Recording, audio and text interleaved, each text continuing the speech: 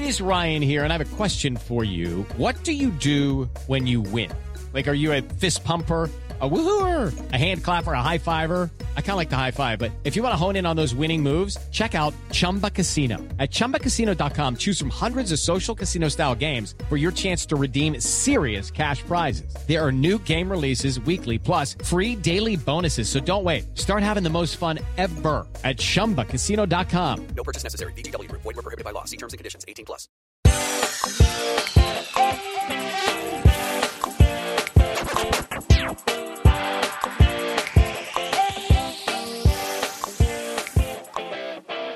Star Trek Discovery, Season 3, Episode 9, Terra Firma, Part 1, is over, but we are just getting started here on Post-Show Recaps. My name is Jessica Leese, and this week on Discovery, things for Georgiou went from bad to worse when she returned to the Mirror Universe. To analyze this certain doom, I bring you my co-host, Mr. Mike Bloom. And this is when I fall from the ceiling on silks, right, to like a pulse-pounding beat. Yeah, didn't you bring the silks, Mike? I thought we talked about this. Well, I more so shrouded myself in them just because I thought it was a nice look, though I realize that in the Terran universe, I do think that silk is a sign of weakness. So I think for many reasons, I would probably be killed on the spot should I appear in the Terran universe. If this episode is any indicator, it is not a hospitable place for the faint of heart or fabric. No, you got to be tough if you want to survive out there. It's a lot like middle school in that regard. Exactly. All these kids never really, they peaked in middle school. And so they've just sort of grown up, joined Starfleet from there. And that's the attitude that they brought into their conquest of the universe. Yeah, can we talk about the phrase terra firma before we get too far into this? Because that's the episode proper. So yeah, go ahead. Yeah. It's their battle cry. And it's like, you're not on terra firma, though. You're on a spaceship. Solid ground. Solid ground. Yeah, it's a weird sort of cry. I mean, I guess it's the Terran Empire, so it's like we're solid. You know, the Terran Empire is solid. But I think, when you do the literal translation to the Latin titles, as many of these Star Trek episodes, particularly of the modern variety, do, there's not such solid ground to stand on with that logic. No, there's really not. But before we try to break apart any of the logic involved in the Mirror Universe, we want to take a moment to thank our sponsors. Support for this podcast comes from Pluto TV. Need an escape? Drop into Pluto TV for a world of free TV. Stream hundreds of channels and thousands of movies and shows, all for free. Yeah, free. No subscriptions, no fees. Imagine 24/7 channels of Narcos, CSI, Star Trek, Survivor, everything else from hit movies to binge-worthy TV shows, the latest news, live sports, comedy, and more. What are you waiting for? Download the free Pluto TV app for Android, iPhone, Roku, and Fire TV and start streaming now. Pluto TV, drop in, watch free. So do you think just in the Mirror Universe that Pluto TV is the most expensive streaming service out there? Yeah, I would guess that in the Terran version of Pluto TV, you have to pay like hundreds of dollars and you still get ads. Yeah, so, I mean, I've always been intrigued / a little confused by the concept of the Mirror Universe. It's sort of like when they discuss the Bizarro stuff on Seinfeld, right? Like, is it the exact mirror opposite of someone? Do they say bad bye? Or is it more so like, hey, this universe is different. It's not the complete opposite, but there is a lot of different stuff going on. Yeah, well, it's funny when you go too far down this rabbit hole, Mike, because it's allegedly that the Mirror Universe is it's what happened when one event went differently at one moment. Mm-hmm. And then it created it's this multiverse theory. It created this other universe where everything was the same except this one thing happened different. But you have this butterfly effect thing. So I don't think anybody would exist the way that they are. Like, you shouldn't have a Mirror Universe version of yourself that was born at the exact same time if this universe got formed thousands of years before you were born, because it would just be like everybody had the exact same number of offspring for the generations. I don't buy it, especially because they love killing people in the Terran Empire. So I feel like my parents would have been slaughtered before I was born, so there is no Mirror Universe me. You know what I'm saying? So that's true, though, but I will say that our trip to the Mirror Universe here did bring back characters that are dead right now on Star Trek Discovery. So listen, our Prime Universe does not exactly not have blood on its hands, relatively speaking. It's a very good point, Mike. And this was we were talking before we started recording. This episode was a big surprise. I don't think we expected the way that the episodes have been structured up to this point. It's been like we're on the ship and we have like a main plot line that furthers the plot. And then we have like a silly B plot and an even sillier C plot. And this, we just kind of went for one plot the whole way through. And it was all Georgiou. And it was a curious choice, to say the very least. I completely agree. I think especially when it comes to placement in the season, I mean, look, Star Trek Discovery is not necessarily known. We talked about this before. They don't do the typical prestige TV, like let's make a big thing happen in the penultimate episode and then have a big finale. You know, considering that 3 seasons in a row, we've had the whole Trip to the Mirror Universe / Lorca Discovery. We've had the Arium death, and we've had this Trip to the Mirror Universe all happen within like 3 to 4 episodes before the final episode. So Star Trek Discovery don't give an F about like where things are in their story from a climactic perspective, where these rises and falls are starting to happen. But that being said, yeah, you know, we have really been concentrating on this big mystery of the burn, or even like the smaller stuff of Osira, and we got that a little bit. But the choice to, I would say, spend conservatively half of this episode, and who knows however much of the next episode, in one setting, in this, I don't even know if we can call it like the Mirror Universe proper, because we can certainly talk about like, was she really sent back in time? Could this be like a fancy holodeck simulation? Could this be a larger test from maybe a Q-like identity, which is sort of the theory that I'm supporting right now? So I'll put Mirror Universe in quotations. But yeah, to your point, I think the singular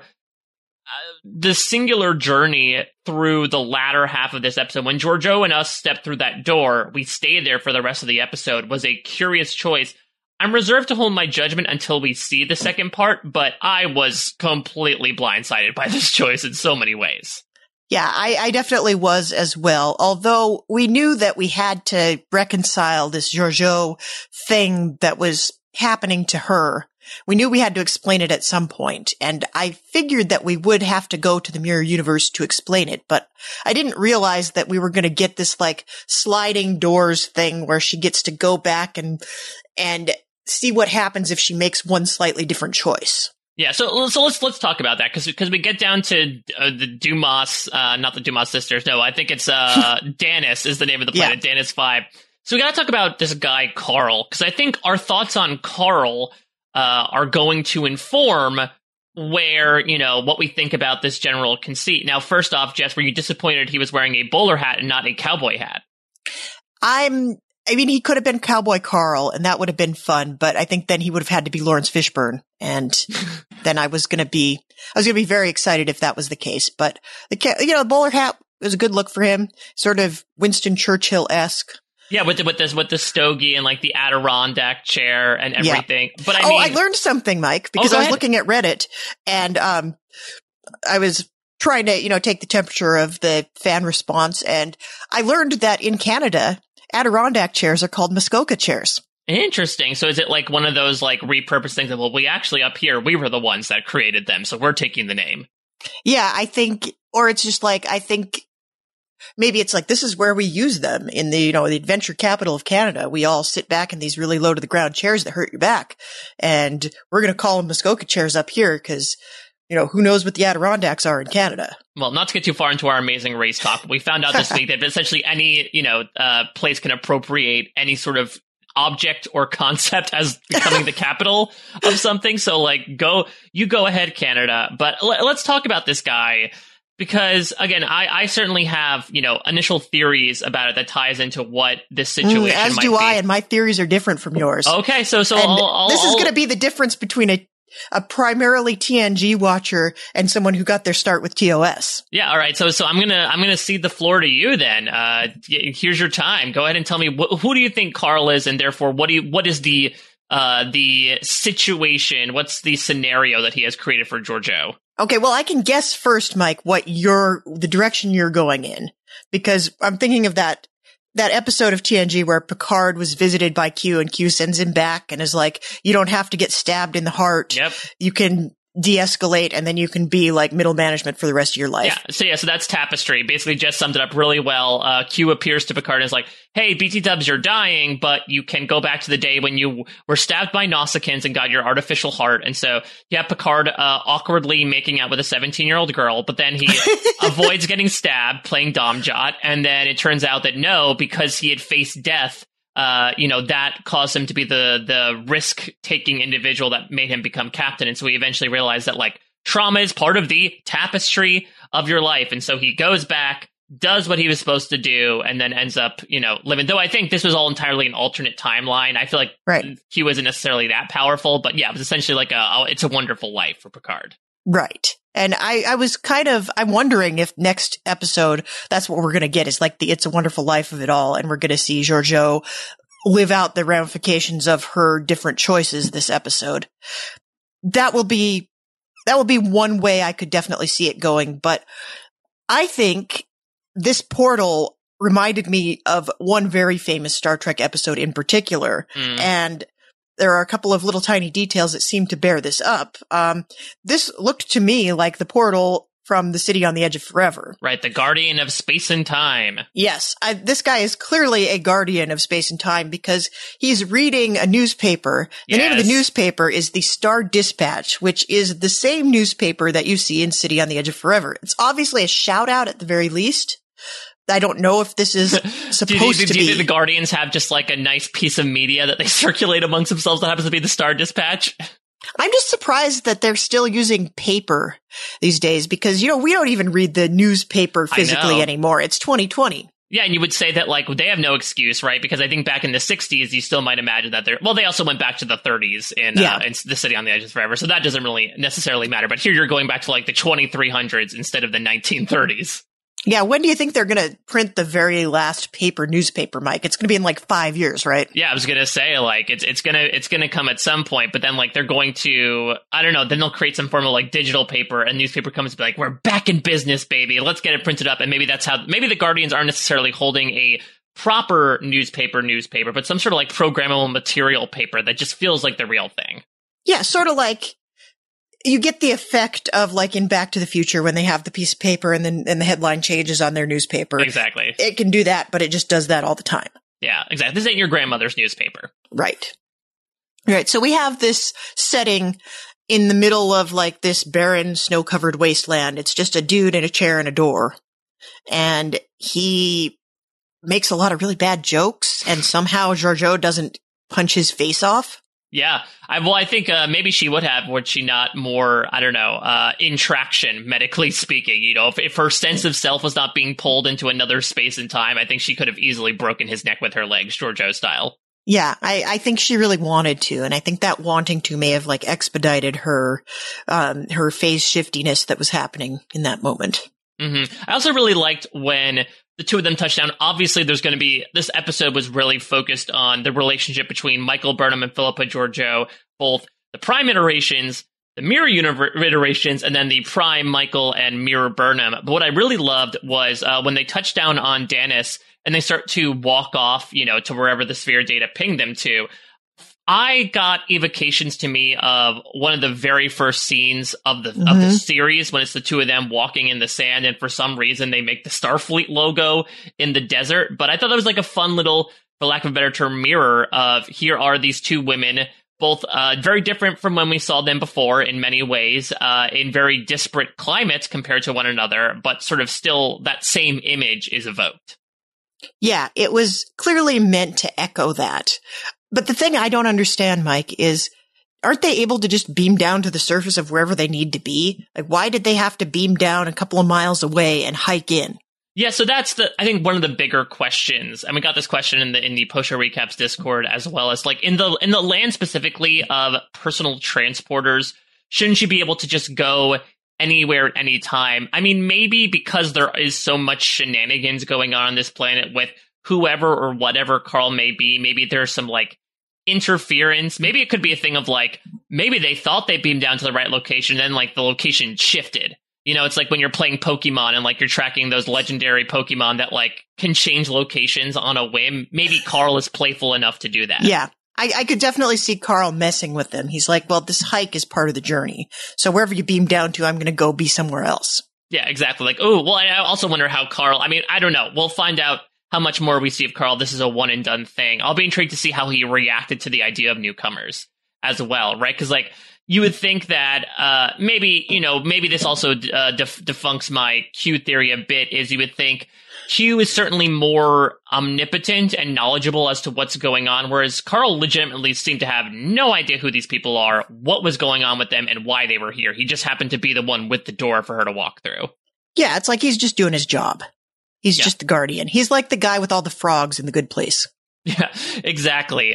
So, I mean, we'll talk about Georgiou going through, but I mean, I guess let me throw this question out here while we're on the topic, because the thought legitimately went through my head, because we have this lingering thread throughout season 3 of, at some point, Philippa Georgiou is going to have to get away from the Discovery crew. I don't know what time period it's going to be, but she has to star in this Section 31 show. And you and I have speculated even early on this season of like, well, maybe Section 31 happens nowadays in the 3100s.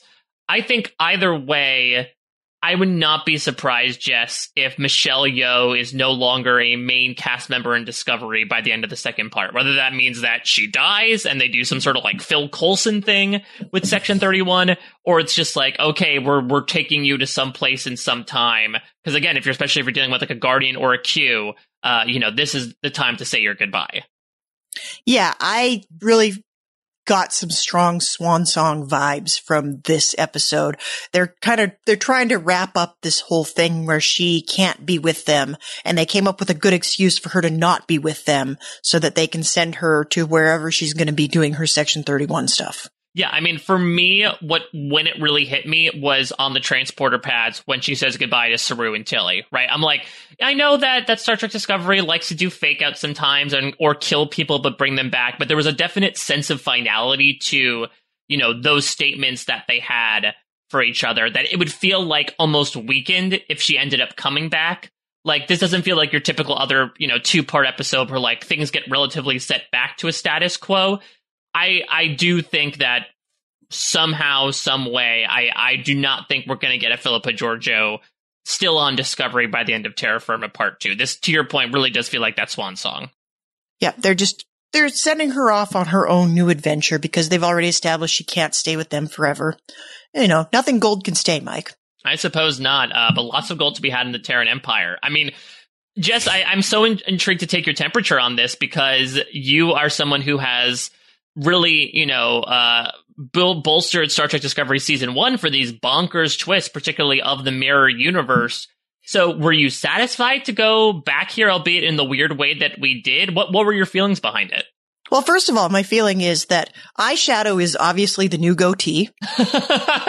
Well, you can't, listen, you can put goatees on women if you want to in the mirror universe. It just probably would not look particularly great. But yeah, definitely heavy on the makeup in the mirror universe. Yeah, well, I guess it makes a lot of sense, Mike, when you think about it, because what we're seeing in this part of the mirror universe is it's much more female run. The mirror universe, like the future, is female. And so they're not going to grow goatees. They're going to find some other way. And it is apparently a really badass smoky eye. Yeah. I'm surprised it wasn't like something to do with the hair, because maybe I'm thinking about like facial hair versus hair on top. But it seems like everyone's rocking. Maybe that's almost like the individuality of your own hairstyle. Talks about how you're not uniform with Starfleet. Even when you're under the thumb of the Terran Empire, you can still rock your individuality. Yeah. Even when you're wearing your gold football uniform, you can still rock your individuality. Those shoulder pads. Very like TNG Romulan-esque in terms of just the pure squariness of it all. Yeah, that's not a practical look, Mike. I feel like the Terrans would, with all the fighting they do, they'd want to be a little more practical than that. Well, not even that. I would say more so the the skin tightness of the actual uniforms proper. Like I'm maybe imagining in the future, we know it's not silk, but maybe there's some sort of lycra that allows them to move around it properly. Or unless they say like a true warrior, is able to battle even in the skinniest of jeans and get by with a victory. Yeah, well, that's always been my problem with the Star Trek universe, Mike. Like, everything everybody wears is so tight, and it just doesn't seem practical. And, I mean, obviously they moved away from the little short skirts by the end of the first season of TNG. They decided that was not a thing that people had to do anymore.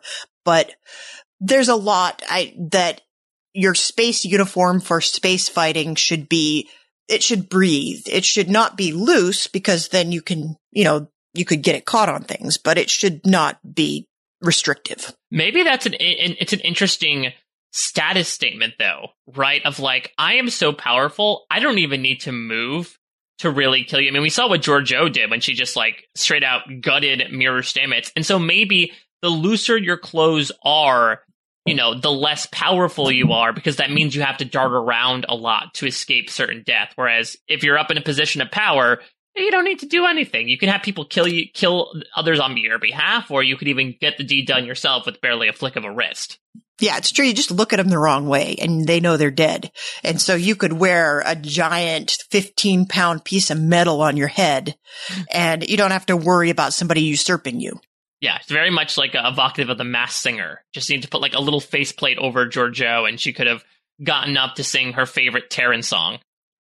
Yeah, what kind of music do you think they listen to in the Terran Empire, Mike? See, I'm so intrigued because I wonder if this ties into like this performance piece. Because first off, it took me right back to theater school. I am actually very sure that we did at least one show that had like silks hanging from the ceiling and people talking in that sort of prose.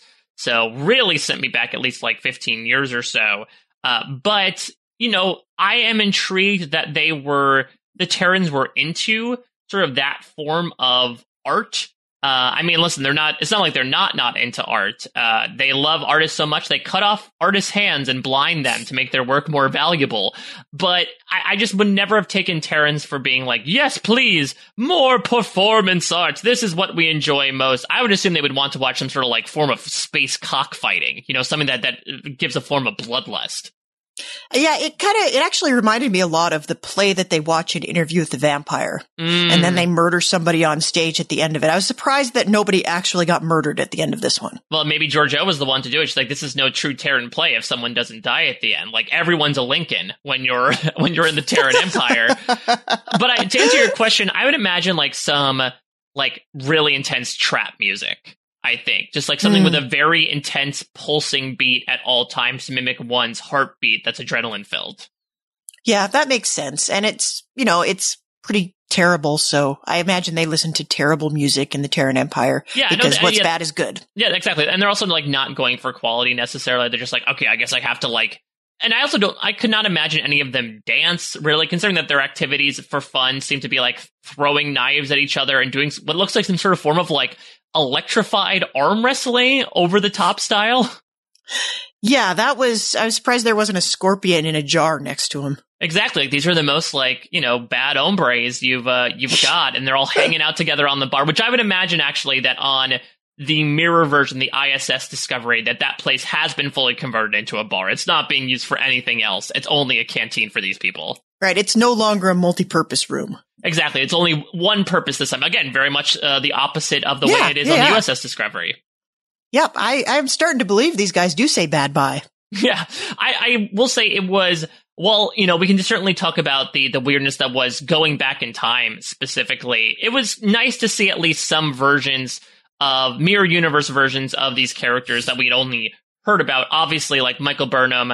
I'm so glad that they have given Sonequa Martin Green so much to do this season. Like, between the trippiness she got to do in episode 1, like the romance with Book, and now this, she is no longer like the crying, emotionless Vulcan that we've experienced the past 2 seasons. And I'm happy on behalf of her. Yeah, it's nice that because she was already dead in the mirror universe when they went before. And so she never got the chance that everybody else did to like get a giant piece of scenery and grab onto it with both hands and devour it hungrily like everybody else does.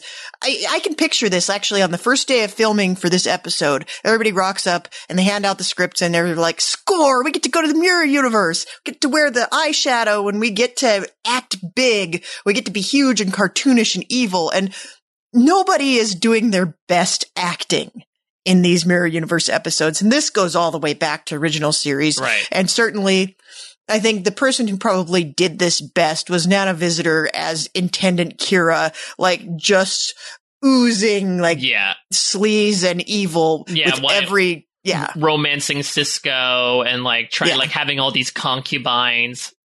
Yeah, and wearing the tinfoil tiara. Right.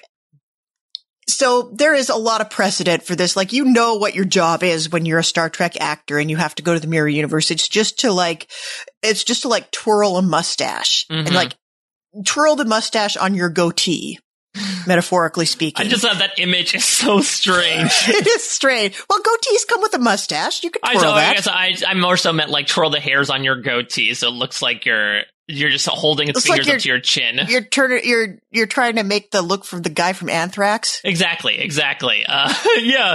But to your point, I mean, there are so many, like, if you took a drink every time there was like interesting looks exchanged between parties in this episode, like you would be under the table with Synthahol by the end of this, because it was just, to your point, like everyone was just full of like furtive glances to each other of like, at any point in time a fight can break out, so you got to keep one hand on your blaster and the other one at the door.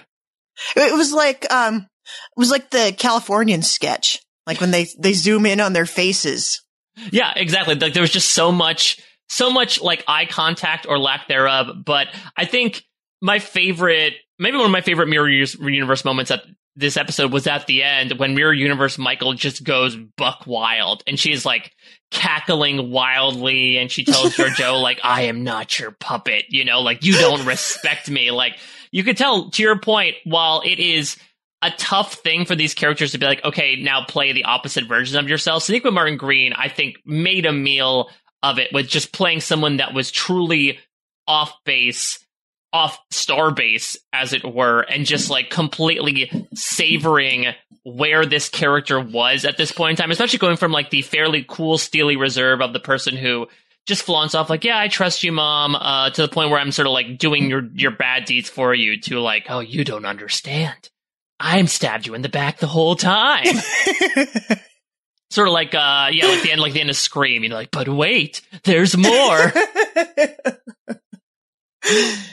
Yeah, it's like, but you don't know my part of the evil plan. Well, I knew about your part of the evil plan. It's the end of Clue, actually, is what it is. That's actually very true. And then, you know what? Georgiou essentially stopped the movie and said, like, but here's how it could have happened. You know, she's creating a new ending for it.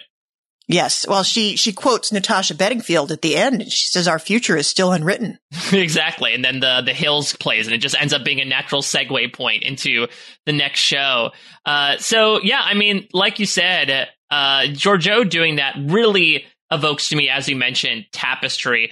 And between that and City on the Edge Forever really makes me think that the second part is going to have her end up killing Michael. Because I think no matter what episode we're talking about, the lesson from both of those is like, for one reason or another, the past played out in a certain way, and you have to make sure that it does. With the City on the Edge of Forever, it was more so like the butterfly effect of, hey, because you saved this woman, the Nazis took over, versus Picard, which I would say is much more lower stakes. But still, in both cases, they both like end up going back in time and resolving it. And so I can imagine that if Star Trek logic continues, Georgiou is going to have to end up doing the same thing, and will probably very painfully, from an emotional perspective, have to kill Michael Burnham next episode. Well, it's an interesting tactic to take, because I thought that a lot of the direction that this was going in when they sent her back to the Mirror Universe, it's like, well, yeah, you were a complete sociopath, but your time in the Prime Universe has taught you that the bonds you make with people are important, and that you really should restore peace to the galaxy, and that, you know, you have emotional connections to people for a reason. And she's kind of had her shell cracked and then gone back to the Mirror Universe. And it's weird that this is pointing to the moral of the story being, no, whatever happened, and you still have to be a heartless sociopath that murders people. It's a good point, because maybe this is like a test set up to be like, hey, we wanted to see how much you've changed as a person. It's sort of like Anubis weighing your soul before you move on to the afterlife. You know, particularly, obviously, like you said, I think the biggest indicator of her change is the way that she regards Saru, where she was leading the charge of, yeah, let me snack on this threat ganglia. She saves Saru's life and enlists him to become like her eyes and ears, while also letting him know that she knows all about his customs, because she's just been hanging out with one begrudgingly, but still over the past couple seasons. Yeah, and it was very funny that she's like acting interested in him. He's like, wait, nobody is interested in me at all except to eat me.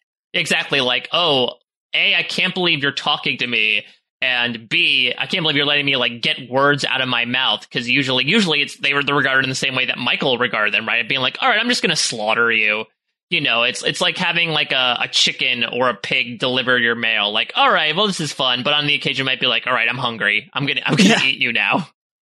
Yeah, it's like she used to look at him like the cartoons, and he'd turn into a turkey on a plate. Yeah, I mean, I think that's probably what she was doing, right? She was probably very starving from cutting off all those artists' hands, and so she's like, I'm having Kelpian tonight. Yeah, feel like Kelpian tonight. So I wonder, was he able to save the life of the one who spilled the drink on Landry? Also, hey Landry, welcome back for like a hot second. Well, I don't think he was, because as you recall, Mike, when we had the whole explanation of Vaharai before, it was the Kelpians all thought that you went through Vaharai. It was like Kelpian puberty, and then you went and got eaten, and that was your life cycle. And I think it wasn't until Saru went through it and then didn't get eaten that they realized you don't have to go that way. And so in the Terran universe, they don't know that. So that guy's going through Vaharai, and Saru's like, oh, it's your time. You're going to be a snack. It's going to be okay. Right, so basically it's either like, hey, you get sent now or you get sent later, but either way, all of our Kelpian life ends with being eaten by these Terrans. Pretty much. We are a delicious breed. Yeah, unfortunately. But, you know, I think Saru, it was actually that scene between Saru and Georgiou was very like Game of Thrones to me. You know, oh yeah, very, very reminiscent of like, you know, using little sparrows or like having one of your chambermaids sort of be your eyes and ears to cover what's going on. And especially, you know, Georgiou's coming off very Cersei-like here, in a manner of speaking. She is now she's the most powerful woman, but there are whispers against her. And I am happy that we also got some context filled in as to why at that point there was a mounting insurrection against her. And to your point, Jess, it wasn't even informed by who she is now. It seems like even up to that day, people were already starting to turn on her. Yeah, it was like everybody was just waiting for the opportunity, because that's how this universe is. And I think we kind of see that in a sort of a smaller setting when we see Owo get challenged for security chief. It's like everybody is always challenging each other. They're always jockeying for power all the time, because that's what this universe is. Yeah, and even if they don't want it, that's the point they made, right? Of like, oh, I don't think Reese actually wants this, but like, all right, sure, we'll watch them fight. And if he possibly kills someone and becomes, you know, head of the red light district or whatever it was, so be it. So yeah, I'll be intrigued to see if anybody actually wanted to be emperor. I could see that could actually have been a legitimate reason why I could see Michael Burnham turning on her. But yeah, I would not be surprised if they're like, yeah, we killed the emperor. Oh, but I really don't want to be emperor. So I'm going to pass this off to somebody else if that's okay. Yeah, it's like, oh, you know what? You know, you did a lot to kill the emperor, so I think maybe you should give it a shot. And, you know, if you do bad, I'll just kill you and I'll be the emperor. But, you know, go ahead. Yeah, it's fine. You first. Well, and speaking of the coup, were you expecting to see a Jason Isaacs cameo in this episode? I was. As soon as I heard Mirror Universe, it's like, well, we got to go back to the Lorca of it all. Right. But, you know, where is he? I don't know. Apparently, I mean, he certainly has been mentioned a few times. And of course, we get the nice Ookie reminder that Mirror Universe Lorca was getting it on with Mirror Universe Michael, which is why he had such a weird interest in Prime Universe Michael back in season 1. But yeah, nowhere to be seen, which it would make me a little sad if we didn't get at least some Jason Isaacs cameo. I want him to be seen, not necessarily talked about, considering that, like you said, he's such a big presence in this moment. It would be weird not to have him. He's got to be coming next episode. He's definitely has to show up next episode. They wouldn't have gone here and gone back to this point in time without bringing him back. All right, well, let's go back, or we will be back as we take a second to hear from some of our sponsors before we talk some more stuff Mirror Universe. Hey, it's Kaylee Cuoco for Priceline. Ready to go to your happy place for a happy price? Well, why didn't you say so? Just download the Priceline app right now and save up to 60% on hotels. So whether it's Cousin Kevin's Kazoo Concert in Kansas City, go Kevin, or Becky's Bachelorette Bash in Bermuda, you never have to miss a trip ever again. So download the Priceline app today. Your savings are waiting. Go to your happy place for a happy happy price. Go to your happy price, Priceline. Lucky Land Casino, asking people, what's the weirdest place you've gotten lucky? Lucky? In line at the deli, I guess? Aha, in my dentist's office.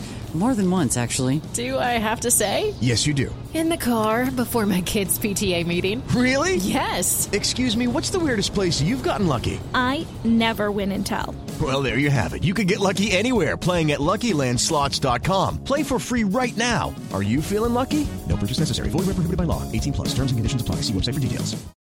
And we back. Nicely done, Mike. Well, and so on that note that you were talking about before, I will call that I completely agree with you. And I think that with Michael captured, I think Lorca's going to come find her. And I think like maybe we'll get like an on-screen thing of Lorca in his ship and then like Georgiou blows it up or something. I feel like that might be the extent we get of the cameo of like, let's get Jason Isaacs. He doesn't even need to be on set. He could come like do it in front of his green screen, put him in an old uniform, and we'll have him do like one scene, but it'll stoke the fan base enough.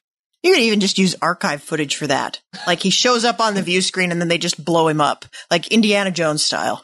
Could they like splice in all the different clips that he said to make a full cogent sentence, or like do what they do in Forrest Gump and like CGI his mouth being like, "You won't get away with this, Georgiou." And she's like, "Yes, I will." Boom. Yeah, exactly. Something like that. Or he doesn't even have to say anything. He just like sort of open his mouth like he's gonna say something and they just blow him up. Oh, that would be the ultimate troll job, is they bring Jason Isaacs back, he opens his mouth and they phaser him and he's dead. I love it. I now I want this. This is what I hope we're manifesting this retroactively now, because I really want that. Because, I mean, to that point, the question is, what are the next steps here? You know, if it seems like Georgiou was adamant upon finding out that she traveled through time of, okay, this is what I want to do. Now that she knows there's a coup against her, yet she now has this problem of like, hey, my daughter was trying to rebel against me. Does she try to squash that coup? I mean, are more people than Stamets going to get killed here?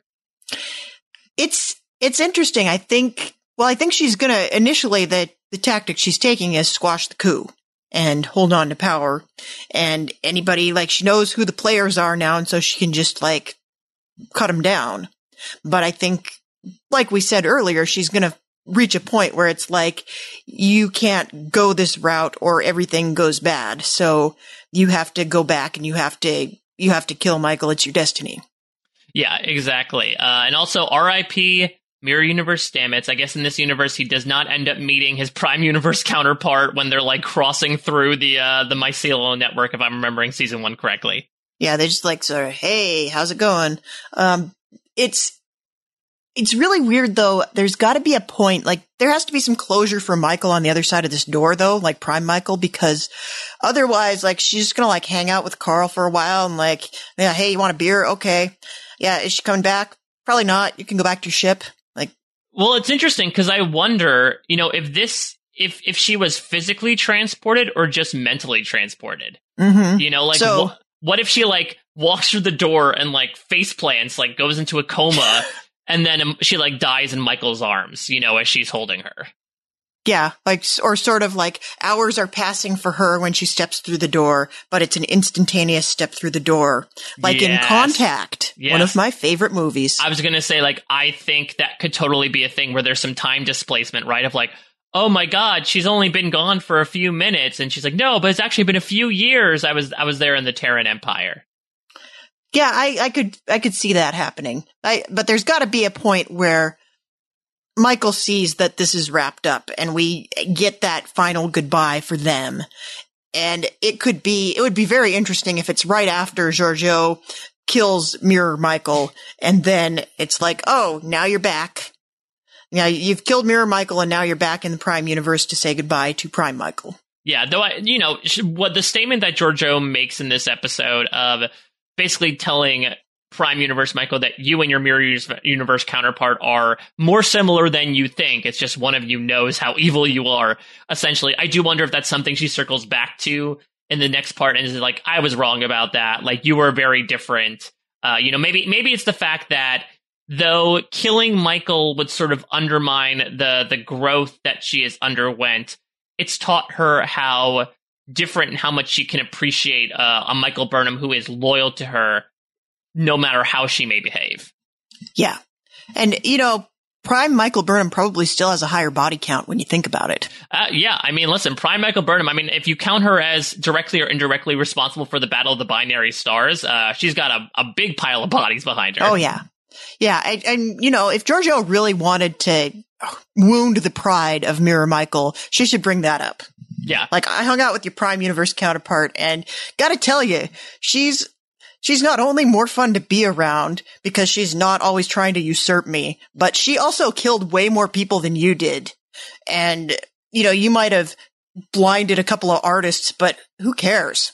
The interesting thing was going back to like that sort of, the spitting venom statement that Georgiou usually has for Michael when they were on the planet. She said she essentially implied that she felt that Prime Universe Georgiou was in hell, which is like a big leap to make, but maybe, if she's using the logic of Michael, maybe she herself also says, hey, my Prime Universe counterpart may have been, quote unquote, all good, but she is sprung off from me. So I know that she has certain inclinations that might lead her to not be as saintly as you may think.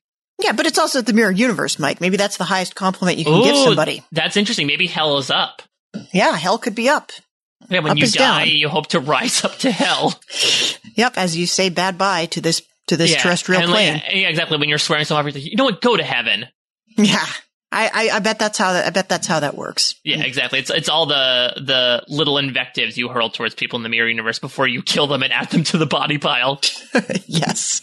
So I want to back up and talk about the setup to this going to Danis 5 because we get some more David Cronenberg and we get a really funny exchange here, which I think it's almost like an inside joke to the loyal Discovery viewers, because there's a point where David Cronenberg is presenting as this person who's like the resident expert on all things Mirror Universe. And he says, there's nothing you can do about this. She's pretty much screwed. And Sphere Data is like, yeah, nuh-uh. Yeah, which I guess it's not only a fun little cut, but it's also, I guess, representation of how the Sphere Data might be more OP than even we thought. Because I think they even said in this episode that it has 100,000 years of history back from the 2200s.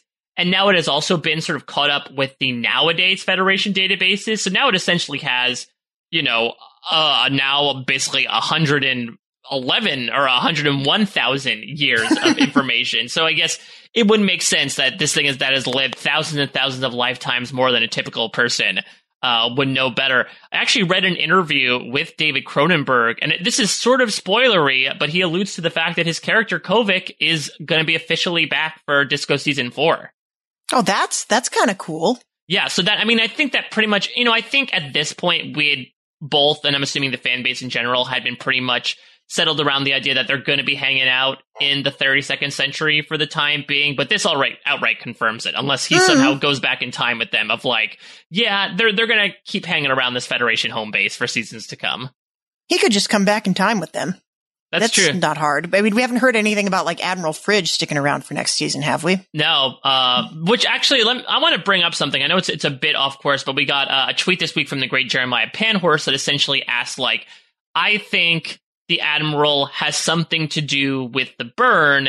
Essentially, is there something in that? And I do wonder, Jess, if part of that honestly might come from the fact that up to this point, we are led to not really like or trust the Admiralty in Star Trek because we're so much behind like captains and crews that when we see admirals, they're either always like infiltrated or secretly bug people or secretly changelings or like constantly telling the captains that they can't do what we want them to do. So maybe it's just that inherent distrust in them. I don't know. I personally don't see anything, but we got very little burn stuff this week, save one thing that I'm sure we can talk about. Do you think we should be looking to the Admiral as a possible smoking phaser as to what the burn secret might be? Well, I don't think he directly did anything about it because he doesn't look like he's over 100. Mm-hmm. And if he did do something about it, he has to be like a Vulcan or something secret. And we've already done Secret Alien Race on this show. Right. But it is possible that they know more about the burn than they're letting on, because the way that he always tries to force them to change the subject every time they have some new burn information, or he's like, yeah, you can't do that because you're in Starfleet now and I'm your boss and I said you can't make this side trip to do this thing. And then they go do it anyway, most of the time. But yeah, it's curious the way that he keeps shutting down this conversation, but he also, it doesn't seem to me like every direct interaction he has with people, really, he comes across as somebody who is wise and who does have their best interests at heart. Because I'm thinking particularly of the conversation that he has with Saru. Right. And he could be just manipulating Saru the same way that he tried to manipulate people to not look into the burn.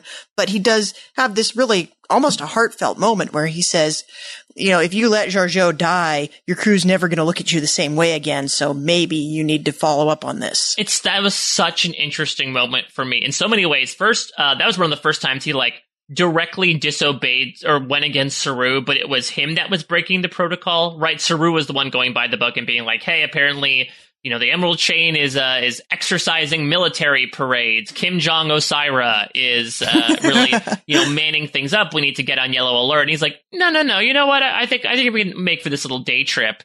And so I agree that, you know, on one hand, I'm like, okay, this is like a really interesting three-dimensionality of this character who was usually seen as that beleaguered police chief who just yelled at everybody when Discovery came back. So maybe this is building out his own experience and who he is as a leader. But then there's that thing in the back of my head that goes back to Lorca in season 1 of like, I don't know if I can trust these people that provide, you know, this fatherly advice. I know that Pike ended up being good and he ended up doing that, but I've already been burned by Lorca before. Maybe this will end up being a guy who is quite literally part of the burn. Right. And Pike was a different case because we already knew Pike. Pike was not coming in completely blind. Like, we have met Pike in the Star Trek universe before. So we knew he went on. We knew what his fate was. We knew that he didn't screw anybody over. But it is interesting. We've already been primed to kind of feel like anybody coming down with some different authority from the authority that's native to our core group. We almost like rail against it because that's what this show is. Like, the very first thing we see in this universe is Michael Burnham betraying a direct order and causing a war. Right. So it's almost like question authority is the whole theme of Discovery. And I think what also doesn't help is, you know, at least you and I have Star Trek Picard in our brains, which is all about like this Zhat Vash, right? This like very secret syndicate that has essentially seeped its way into a bunch of different stuff. So, and speaking to that, I know that obviously Admiral Fridge would not have been around for the burn, but maybe like the Zhat Vash, it was like, oh, you know, it's been in his family for years and his great-grandfather was a part of it, but he was told to hold the secret and he happened to make his way into Starfleet after that, and now he's essentially an inside agent. I mean, we only have a few episodes left to make that happen, but Star Trek Discovery is known for quickening the pace, especially at the end of the season. So, I don't know. Now I can't get it out of my head, Jess. Yeah, now I think it's just they'll be able to they could pack like a whole season's worth of action into the next episode. Yeah. There's going to be room for that. But yeah, it's really interesting, and also the fact that when we first meet him, he doesn't trust them. And he is not primed to welcome them. He doesn't set up an environment that makes them feel like they're part of Starfleet and they have to earn it from him. You're like, I don't like this guy. He's making me do extra work. So going back to the Kovic of it all, because I know that was a big tangent in terms of Admiral Fridge. I mean, him sticking around is really interesting. First, the first scene happened between him and Culber, I was thinking like, yeah, I mean, why didn't they go back to him sooner? You know, even before doing that bioscan in the last episode, that should have been the very first thing you do is consult with the sole mirror universe expert that happens to be on staff. But if he does indeed continue on for season 4, that makes me wonder if there is no Philippa Georgiou in season 4, what is he going to do? Could there be more mirror universe characters crossing over, despite the fact that these two universes at this point are just so infinitely apart? God, that's an interesting question. I wonder if something Georgiou does brings that mirror universe closer to, if like she's bringing them back together somehow. And then there is a reason to have somebody around who knows about this stuff. And there could be, you know, maybe there's a lot of dilithium in the mirror universe. They could just go take it and bring it back. Yeah, or it could be something where, depending on how powerful this Carl being is, if like this is indeed a quote-unquote test that Georgiou passed, and he's like, in honor of that, I shall bring the two universes back closer together again. So then maybe that'll give Kobik something to do, because his job was essentially him waiting around for Mirror Universe people his entire life. He finally finds one, and then that person's gone. I think he's going to go back to twiddling his thumbs unless something else happens. Yeah. But I feel like the conversation I would have with Carl is, no, I don't actually care about you bringing the other universe closer to us. If you can really do anything, why don't you just bring back all the stuff that got destroyed in the burn? Like, give us some dilithium, if that's how you want to play it. Like, if we've passed your test, how about you just undo the burn? Right, exactly. Like, how much does this guy subscribe to genie wishes? I suppose that depends on what role he plays exactly. Yeah, he's like, yeah, you can't bring back dilithium. That's like wishing for more wishes. Exactly. Like, oh, and you can't make me fall in love with anybody in the Mirror Universe or any universe. That's forbidden. These are the Carl rules. And you can't bring people back from the dead. Well, it's disgusting, and I hate doing it, so don't ask. Yeah, except in the Mirror Universe, you could, because those people aren't dead yet. Or if you're apparently Arium, not a robot yet or ever. Yeah. I really need to rewatch that Arium episode, because I feel like every time we complain about it, they just double down on referring to it. Yeah, well, they showed, so I think Hannah Cheeseman came back. I thought I saw, because I think I maybe saw someone shout it out, that, like, Landry was the one that I recognized. It was one of those, like, I feel like I know you from somewhere. But I feel like I saw her hanging around with the bridge crew, and I'm like, but wait, but that's not... So I guess it sort of actually ended up working out better for Mirror Universe Arium, because A, she's not dead, and B, she did not experience the accident or whatever that made her cybernetically infused. Yeah, she's not dead, not a robot. Life is good. Yeah, so apparently the Mirror Universe works out well for some people. It's not all bad. It always does. Like, you know, it can't just be hell for everybody, or somebody would do something different. I suppose that's true. Maybe that also requires an attitude adjustment, right? Like, even if you were born into this universe, it's like, well, you know what? I'll get used to it. And then you have a much better time. You loosen up, you start throwing the knives, and then all of a sudden you start, brawling people in hallways and doing silk action in honor of the Emperor as we dedicate a new vessel to her. Yeah. I really wanted that knife throwing thing to fail. To just have this poor woman with like a dagger sticking out of her head, and just fall over dead, and they're like, "Oops, well, I'm gonna need another Timmy." Yeah, I could see something like she drops dead, and everyone's like, "What?" Though I guess that's more Klingon than Terran. I think, like Klingon is more about like, "I love bloodshed; it's so much fun," and Terran's like, "For the glory of the Empire, the blood must be shed." Is that really that different, Mike? I don't. Yeah, I mean. Especially that you're splitting some hairs here. When they're talking about like weakness in this episode, it really did feel very Klingon to me. I'm like, oh, I didn't realize how much the Terrans and the Klingons. Maybe that's why they were both sort of together in season 1, right? Is because they just had very similar values. Why not introduce them both at once? Yeah, it's a good point. And I have a couple of other like tiny points that I want to talk about. I want to talk about, and we talked about this a little bit last week because we talked about this opening scene because we'd seen it in a preview. And I'm having a hard time with all these temporal ironclad restrictions. It's like, oh, you can't go across dimensions anymore because that's against the law. And it's like, isn't every single time somebody has gone back in time or across dimensions, like 75% of the time, that's accidental, right? So it's like, how can you enforce that if people don't mean to be doing it? Yeah. So, Kobik brings up what the interdimensional displacement restrictions. Which essentially says, like, hey, if someone happens to come in from their own universe, we're not sending them back because we'll break those. I just wonder, like, how do you catch someone who breaks these? Like, are there space cops that are like waiting for someone to drive a portal to open up and someone drives by and then they turn on the sirens and pull them over? You realize what time you're going from there, buddy? Yeah, it's unenforceable. Because you can't, like, if you can't punish somebody retroactively for a law that they broke in another dimension where that law doesn't exist. Yeah, I mean, maybe it's like the honor system. Maybe the temporal wars were just so disastrous that all parties were like, okay, listen, we'll stick to it. It's not really enforceable, but we promise we won't do it. But to your point, if you're any party from outside those that sign those temporal discords, they have no idea. It's not like you get an immediate notification when you show up at the year of like, warning, don't do this. So you're going to have to be arresting so many confused people who are like, I had no idea I was breaking these rules. I'm sorry, but how did you think I would ever know that if I come from 1,000 years in the past? Maybe this is why a lot of those planets broke free of the Federation. They're like, I'm not signing on for that. I might accidentally go through time and then I have to go to time jail. No, I'm not on that.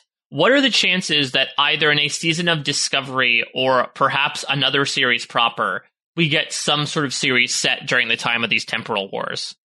I would like that because I have a lot of questions about the temporal wars. I'd be the concept, I think, just really like scratches a couple of itches that sound really fun to me. Yeah, you know what? I feel like if Star Trek, it's weird to say if Star Trek becomes as built out as the Star Wars universe, considering that I think outside of this past week, I think nobody would be like, well, clearly Star Wars has a bigger, more methodical plan for its TV shows than Star Trek. But then Thursday happened. But I could see, again, if they built out this whole plan, I would, if Disney owned Star Trek, I would see them do a series of like, it's taking place inside this period of 10 years in the temporal wars with a random group of new characters fighting their way through space and time to, across various species before they finally come to an agreement by the end of it all.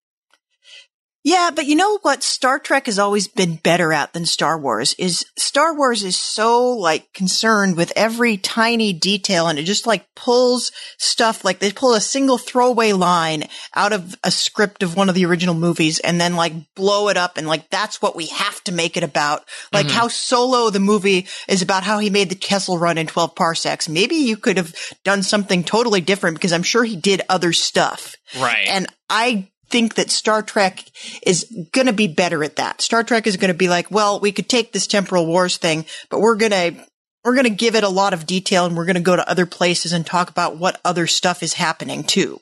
Yeah. Well, maybe we can sort of have our cake and eat it too, in that maybe Discovery does go back to the time of the temporal wars where Kovic sticks around because he's like, hey, he seems to be an expert in it, apparently, and that would get him closer when the Mirror Universe and the Prime Universe were side by side. So maybe there'll still be time travel, just not as far back as where they were before.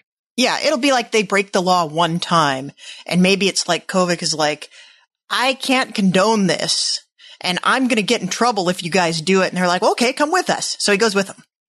So I do wonder, we talked about this a bit last week. Do you think there are any other chances that any Abrams-verse Star Trek characters, big or small, might now show up in this universe?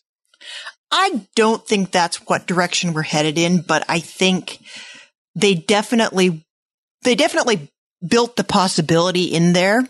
And they're going to see how people react to it. And it might be at some point in the future, they try to bring these universes together again. But I think this was mostly just an Easter egg.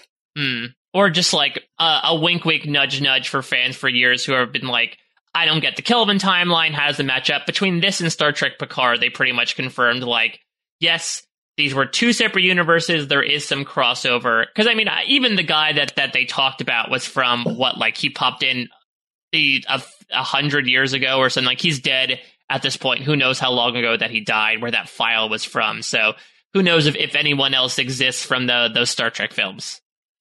Yeah. And it's possible somebody will show up, or it'll be yeah, we connected to that universe, but we didn't connect to the other mirror universe. Right, or there could be a Crisis on Infinite Earths thing where oh God, Michael Burnham passes by, Chris Pine as James T. Kirk, and they sort of regard each other and then move on, Yeah, or there's or in one universe, Michael Burnham is a pig, and in one, she's an anime girl driving a robot, and yeah, exactly. And they all fight crime with this really colorful sequence while Michael Burnham has to learn to trust herself and take a leap of faith. Yes, exactly. I think that's what direction we're going in next. I wanted to call out, speaking of nods to other Star Trek properties, we got to talk about Saru invoking Wrath of Khan. Because that stuck out to me, and it was really almost thumbing their noses at Wrath of Khan, where he says, no, in this case, the needs of the many outweigh the needs of the one. Well, didn't he just take the lesson from Navarre a couple weeks ago, right? Of they said that phrase was outdated. So he's okay, if it means it's outdated, then that means it's wrong. So therefore, I'll flip it back and reverse it. Yeah. Put that thing down, flip it and reverse it. Yeah, but I thought that was also there's so much in this show that is just calling out to other Star Trek properties, and it's like reference after reference after reference, and it's almost something you have to watch it twice to catch everything. Mm-hmm. Well, speaking of Saru, because like you said, the vast majority of this and the interesting content was based on the Mirror Universe, but we do get a little bit of a forward push on our burn search, right? Where they finally, they decode this distress call, and it was from a Kelpian vessel that I guess crashed in this nebula, seemingly never received help.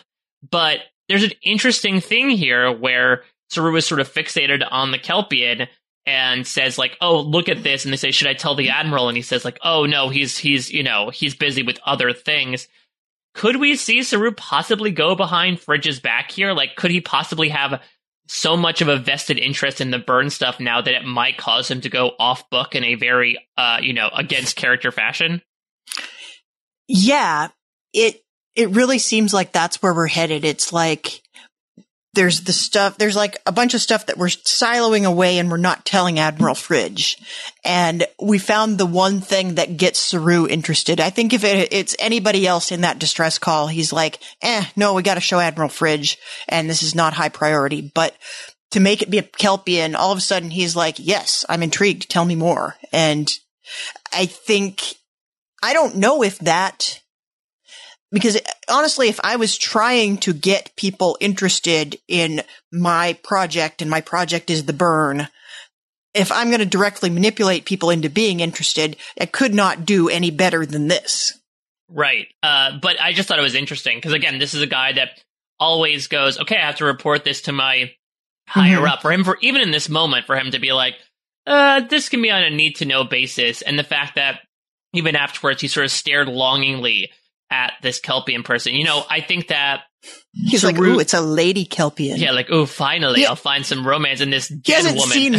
He hasn't seen a lady Kelpian in like, a year at this point. So yeah, so I mean and it's interesting because you would say, to your point, oh, well, he like just saw his sister, when they went through the portal there. But I guess maybe for Saru, it's this idea.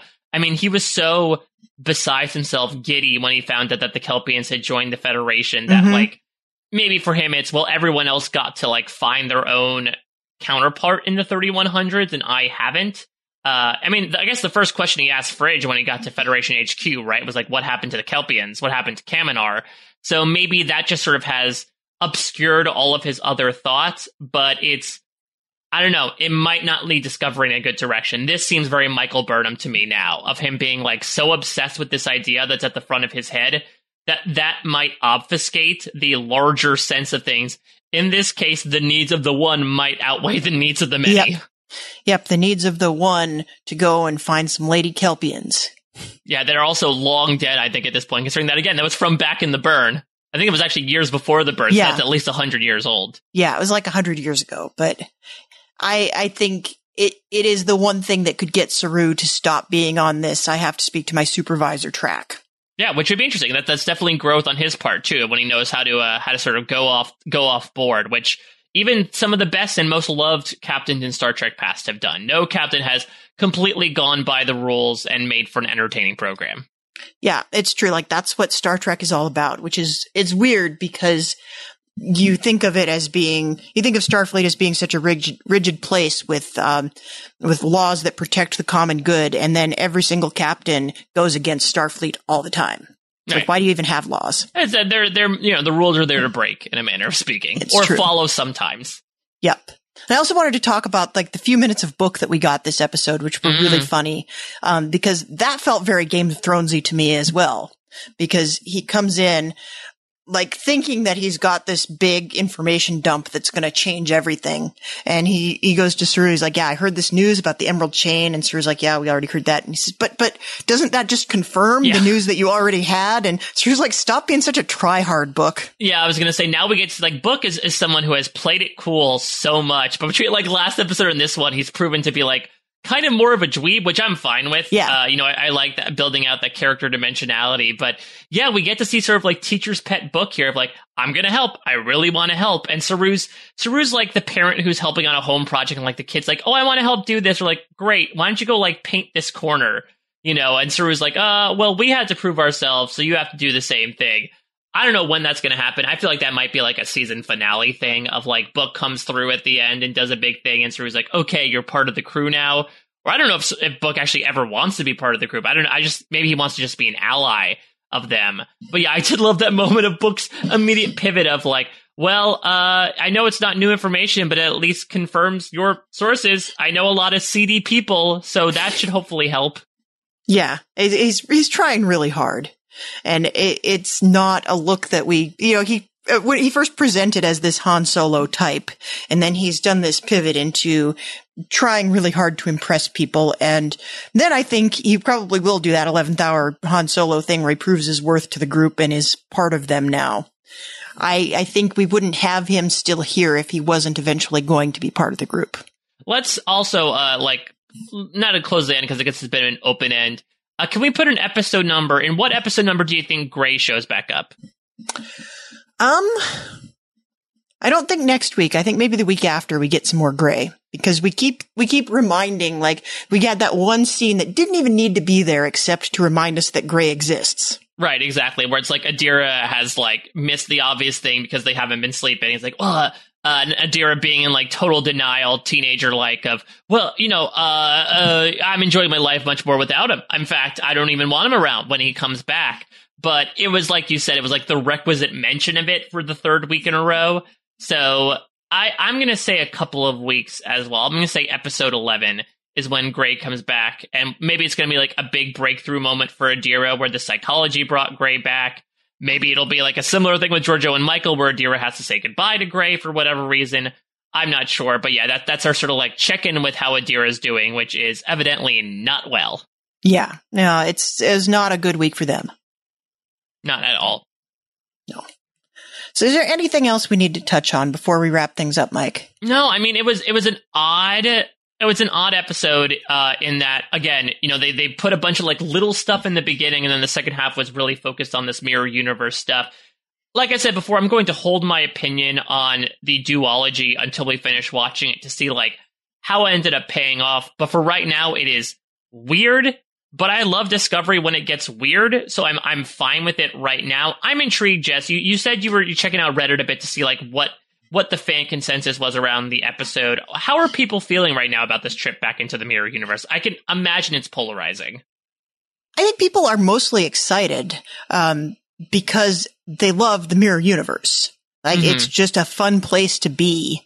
I mean, obviously not if you're really there. It's probably not very much fun, but it's a fun place to watch people just go nuts with the acting, and it's a different environment. It's like we've taken a little field trip.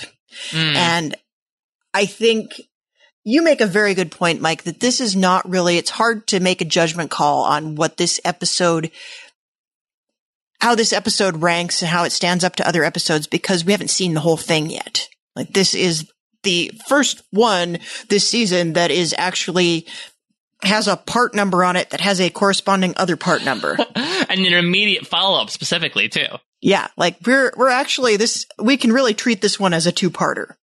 Yeah. So we'll see. I'll say right now, if we're putting like the placeholder in, I'm enjoying it. I still question the need to go here at this point in time. But if it does end up being that sort of farewell to Georgiou, like we're sort of speculating, then it makes sense. But I've been enjoying the deviation we got even from the 32nd century. I know there's a lot of new fun stuff to explore in the future, but I'm fine going back to the past. Also, if that means like we're sort of retiring the mirror universe for now as well.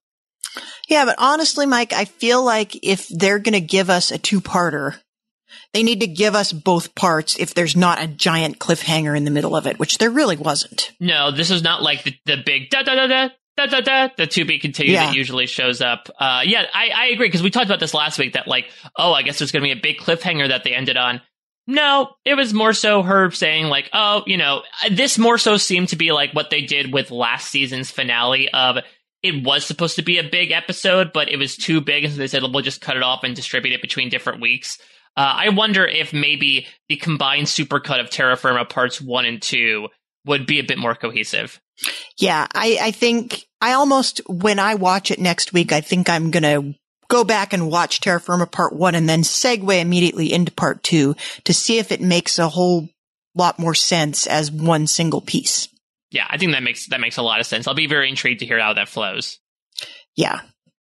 Yeah. So I think that about wraps things up for us, Mike. Can we talk about what else you're up to? Did you have any great insights on Star Trek for CBR this week? Yeah, so CBR, I've got a couple of things, mainly around Carl. So I have an article up about like what we know about Carl so far. I really tried to back the horse of him possibly being a Q, though, Jess, I think you make a great point about the Guardian of Space and Time, because the other thing I wrote was about how this episode pays homage to The City on the Edge of Forever and also Tapestry. And I made the similar point that I did early on that probably means that it's going to end up with her having to kill Michael Burnham and realizing that the past is obdurate. So we shall see how that pays off. But otherwise, going on here on post-show recaps, we have Lost going down the hatch into an inimitable stretch of episodes to end off season 3. Josh and I just spent almost 3 hours covering The Brig, which was an incredible episode. I guess that's sort of like Sawyer meeting Mirror Universe Sawyer in a manner of speaking.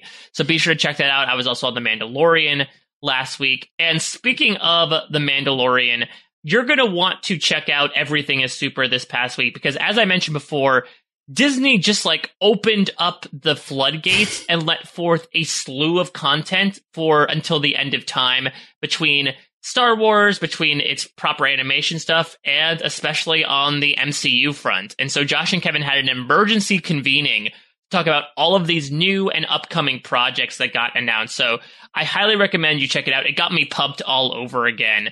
So yeah, unfortunately no Spider-Man review this week, but that's, if you're looking to check in about like, hey, I got a whole, info dump of nerd stuff, where do I turn to on PSR? That's a good place to start. Yeah, I definitely recommend checking that out because it was a lot. Like I haven't even sifted through all that news. Yeah, exactly. So that's what I've got going on. Aside from Jess, you and I are rounding the bend on our Amazing Race coverage. We have reached the end here before we jump into Mirror Universe Amazing Race, the not so good race. Yeah, Mirror Universe Amazing Race has a lot more killing in it. Yeah, well, every team is eliminated by the end, and that means Phil Kogan pulls out a knife and slices their throats at the end. Yeah, but he looks really good in that smoky eye, Mike, and those shoulder pads they're a great look on Phil.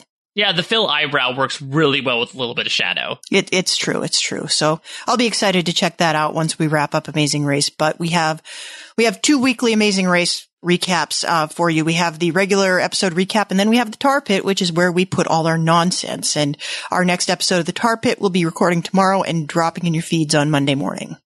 Yeah, so if you're checking that out as well, Jess and I still have a few more weeks. Actually, I think we're in our last month of Star Trek Discovery proper. But yeah, we still got some other CBS laden properties to talk about as well.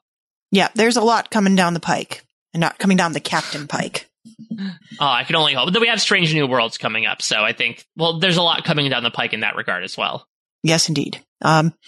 So if you are enjoying all of our nonsense about Star Trek and others, we invite you to come and leave a review for us on the iTunes store. That helps boost our credibility with all things iTunes, and we like hearing from you as well. And we would love any feedback that you might have for us. You can email StarTrek@postshowrecaps.com, or you can hit us up on the Twitters.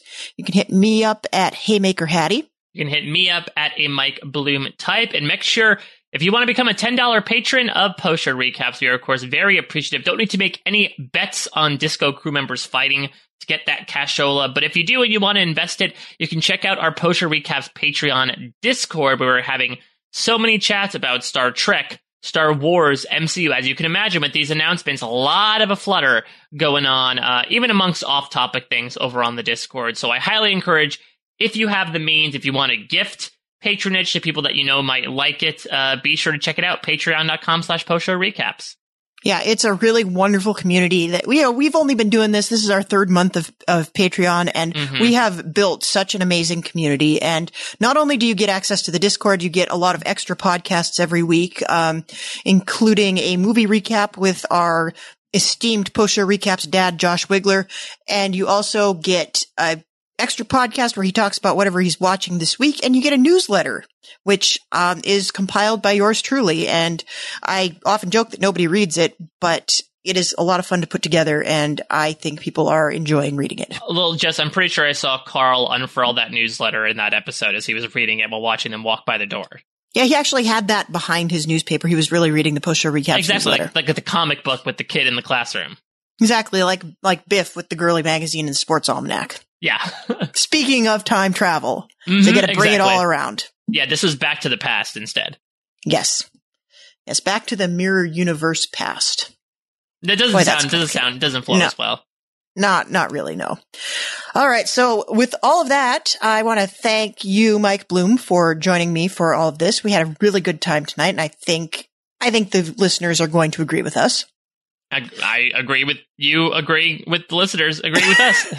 Yeah, see, we're stuck in a time loop too now. And so in order to break out of the time loop, I'm just going to thank all the listeners and thank all of the patrons. Wish everybody a good night. Live long and prosper, and we'll see you next week.